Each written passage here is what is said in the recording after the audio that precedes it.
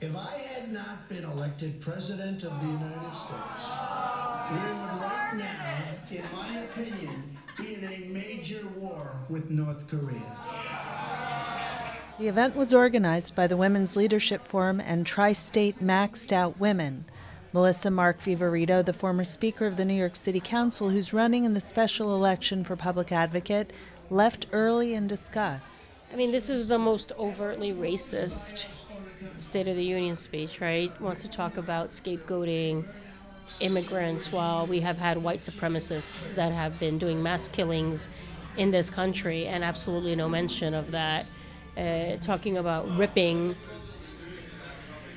children out of the wombs of mothers against a woman's right to choose, but not talking about ripping children away from the arms of mothers who are fleeing violence. I mean, it's just overtly racist and scapegoating. It's just really painful to listen to. I mean, I did not come here expecting to listen to the State of the Union. I was here looking to hear Stacy Abrams' response to, and it's really hard to sit through it because it's just, antithetical, right? He wants to talk about, the speech was going to be about uniting the nation. This is the most divisive speech I've heard, and it's just, it definitely is a reflection of the State of the Union. We're divided.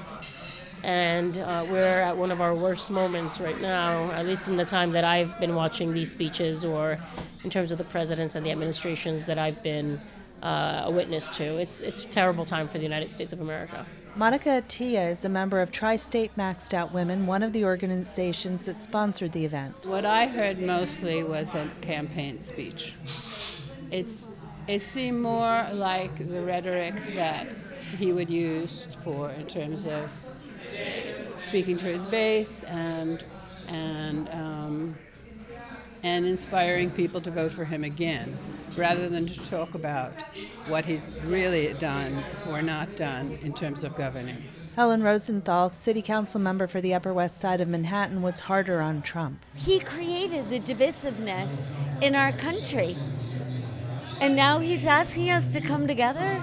I mean, he's a bad man. Stacy Abrams did well with this crowd. A woman who wished to be identified only as Leslie felt Abrams was very grounded. I thought she brought up some very important points. Voter suppression, climate change, immigration from a more realistic, practical point of view. And she just comes across more genuine. I mean, for me, a lot of it also has to do with the character of both people.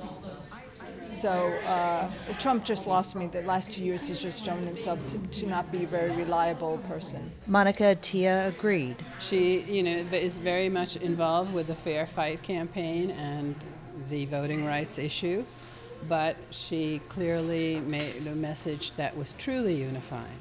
They're trying to find those areas in which we can work together, which is really what I think the average American wants. The rhetoric of Trump's speech drew scorn from the crowd. You have come from the rocky shores of Maine and the volcanic peaks of Hawaii, from the snowy woods of Wisconsin and the red deserts of Arizona, from the green farms of Kentucky and the golden beaches of California. Together we represent the most extraordinary nation in all of history. Helen Rosenthal thought he'd had a little help from one great hippie. Well, didn't it just sound like, the beginning of this land is your land, this land is my land? I think somebody cribbed from Pete Seeger. And that wasn't cool. That was not cool. Gail Brewer, the borough president of Manhattan, also left during Trump's speech. As she left, she said she was most excited by the show of solidarity among women wearing white in Congress. I mean, I think it's exciting to see the women, because it's not often, to be honest with you, that women in elected office stick together. You hear they do, but they don't actually. And so to see all of those women in white, to me, that means a lot.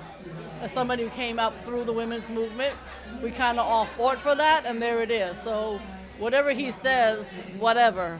But that they're there and they're making a statement, to me, that's the exciting part of tonight. Jessica Brockington, WBAI News, New York.